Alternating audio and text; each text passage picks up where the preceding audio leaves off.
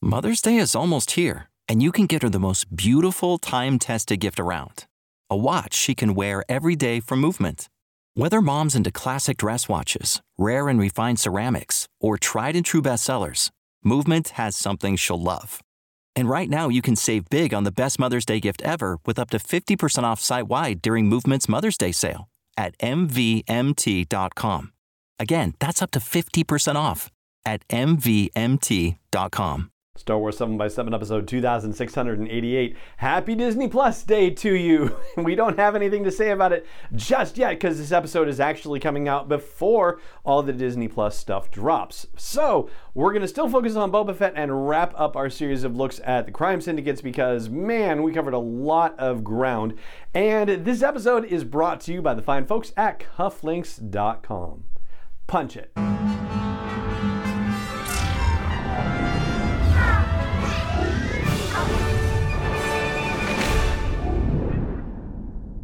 Hey Rebel Rouser, I'm Alan Voivod and this is Star Wars 7x7, your daily dose of Star Wars joy.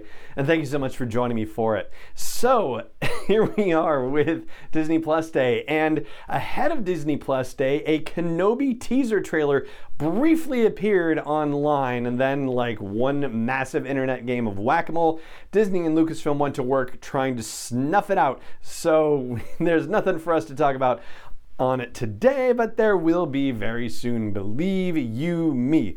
No, today instead, because this episode actually drops before Disney Plus Day actually kicks into high gear, we're going to wrap up our series of conversations on the crime syndicates that were active in the Empire and that may appear in the Book of Boba Fett, because we've covered a lot of ground. We actually talked about 10 different syndicates. There's, of course, the 5 major syndicates, and then there are 5 up-and-comers. Some of them were actually active in and around that time, and some of them don't seem to have really come into their own until the time of the sequel trilogy era. But when it comes to deciding which ones might actually appear and trying to assign, say, probabilities or even group them into high, medium, and low or anything like that, it turns out to be a really difficult situation because many of these organizations have direct links to the Hutts. Yeah, you know, they all do business with each other to some degree. They all have their territories and whatnot, but there are some more direct links between one and another of these operations. So I figured let's just briefly talk about the syndicates and the upstarts and what the chances are for each of them to appear. So the Hutt clan, that seems like a no-brainer because as far as we know, Boba Fett is essentially moving in on Hutt territory by taking out Bib Fortuna. He's not running his own crime syndicate. He's running it for somebody else, and the odds are it would be the Hutts, right? The second organization is Crimson Dawn, about which we talked at length on an episode just a couple of days ago. There's not really a direct connection between Crimson Dawn and the Hutt clan, other than the situation that happened in War of the Bounty Hunters, where Kira got a hold of Carbonite Han Solo and auctioned him off, and he went to Jabba the Hutt again. So yes, there was an association there, but there's otherwise not been really any indication that Crimson Dawn has much to do with the Hutts. And yet, such a big deal has been made of Crimson Dawn in Star Wars storytelling that it kind of seems like they would lean into that for a Book of Boba Fett series. Then you have the Pike Syndicate, and the Pike Syndicate, similar to Crimson Dawn, has been showing up more and more in Star Wars storytelling, being represented in The Bad Batch, being represented in Solo: A Star Wars Story, right? And in the 7th season of the Clone Wars as well. So they do seem keen on getting them involved. And of course, Jabba was hiring Han to smuggle spice, which then ties into the Pikes, and Crimson Dawn also smuggles spice, and so and coaxium too, for that matter. So they're tied in as well. So yeah, Pikes kind of feel like another potentially obvious choice for appearance in the Book of Boba Fett too. And then you have the other two, the Crymora group and then Black Sun. And those two organizations I don't necessarily see as being very likely to show up. It's actually their associations with other upstart criminal enterprises that make it at all possible that they might show up. But it's really more about the lesser organizations with which they've partnered, the up-and-comers, if you will. That's the sort of space where I think, okay, maybe Crymora could show up, maybe Black Sun could show up, but it's not because of those organizations themselves, it's because of who they're working with. So for the 5 syndicates, for the 5 major players, that's the order I would wrap them up in as far as likelihood to appear in the Book of Boba Fett. The Hutt Clan, Crimson Dawn, the Pikes, and then tied for 4th, Black Sun and Crymora. As for the upstarts, those organizations would be the Suntool Pride, the Droid Gatra, the Guavian Death Gang, Conja Club, and the Red Key Raiders, in no particular order. Now, the Red Key Raiders seem potentially likely because they are active on Tatooine. They appear in the Aftermath novels by Chuck Wendig, and so the fact that, hey, you know, they're right there on the same darn planet seemed like it was, you know, potentially a no-brainer, and they're one of the organizations that partnered with Black Sun, which is why, you know, Black Sun gets dragged into this conversation. But to my understanding, they were pretty well knocked out by Cobb Vanth as part of the stories that were being told in Aftermath, those little side stories in between chapters. So yeah, we don't really have a good feel for how well established they were and how badly they were routed as a result of the Aftermath story, but you kind of get the idea that they were really badly routed. They're on Tatooine, so that seems like it gives them a leg up, but yeah, they may not be in any state to do anything in the Book of Boba Fett. Then you have the Suntool Pride, who, as we talked about in a previous episode, had a beef with the Hutts because of what Darth Vader was doing to kind of decimate them and get funding to supply his own private droid army and search for Luke Skywalker back in the days of the time between A New Hope and The Empire Strikes Back. The Suntool Pride definitely does not like the Hutts at all.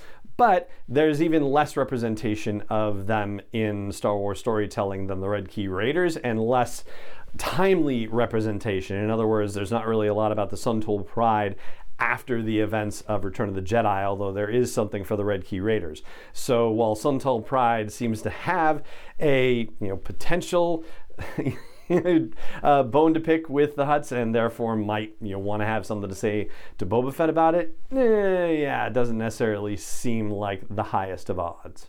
Then you have the Guavian Death Gang, and yeah, you know, they don't really have that deep of a tie to the Hutts as far as we know, so let's just put them at the bottom of the list is what I'm gonna say.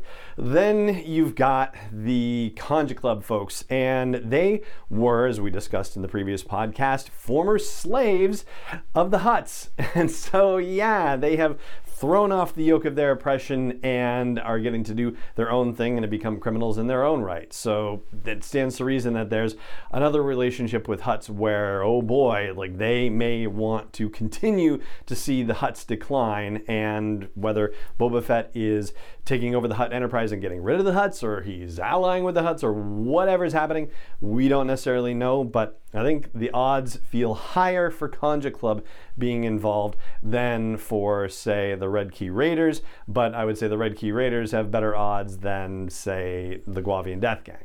And last but not least, we have the Droid Gatra, which I just feel like, even though they don't have any particular beef with the Hutts and no interaction that we really know about that's significant or anything like that, that's a situation where, thinking about it from the perspective of creating a special effects heavy production, that maybe getting the Droid Gatra involved would be kind of easy to do from a production perspective. But then again, in The Mandalorian in season 1 and 2, we didn't see a lot of droid action happening there. I mean, and even with IG-11 going crazy and shooting up things, that was really, sentient beings that he was shooting up. It wasn't like a whole bunch of droids getting shot up. So yeah, maybe from a practical perspective, stepping out of Star Wars, it seems like it might be easy, but for what they've done so far, and also what's happened in storytelling, not necessarily a lot of evidence to support their appearance in the Book of Boba Fett.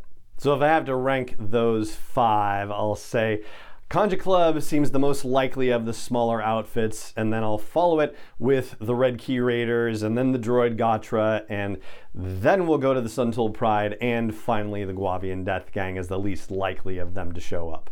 Now, there's one other thing that I do want to add about the Kenobi teaser situation that I mentioned at the top of the show. But before I do that, I do want to give a quick shout out to the fine folks at cufflinks.com who've partnered with us on the podcast this month. They are the official exclusive license provider of cufflinks for Star Wars, and they also make so many other awesome accessories as well.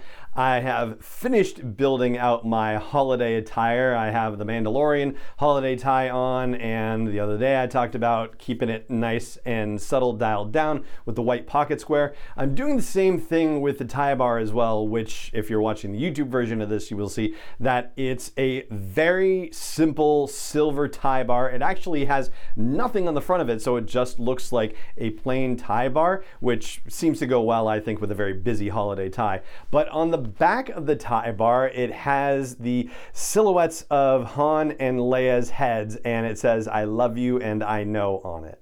So even if you want to be super subtle about your Star Wars allegiances when you're wearing accessories like this, you definitely have the option to do so with many of the options that are available to you at cufflinks.com. And don't forget, there is a 15% discount you can get for being a Star Wars 7x7 listener just by using SW7X715 as your promo code at checkout. It applies to everything on the site. There's no minimum purchase. It doesn't have to be a Star Wars thing even.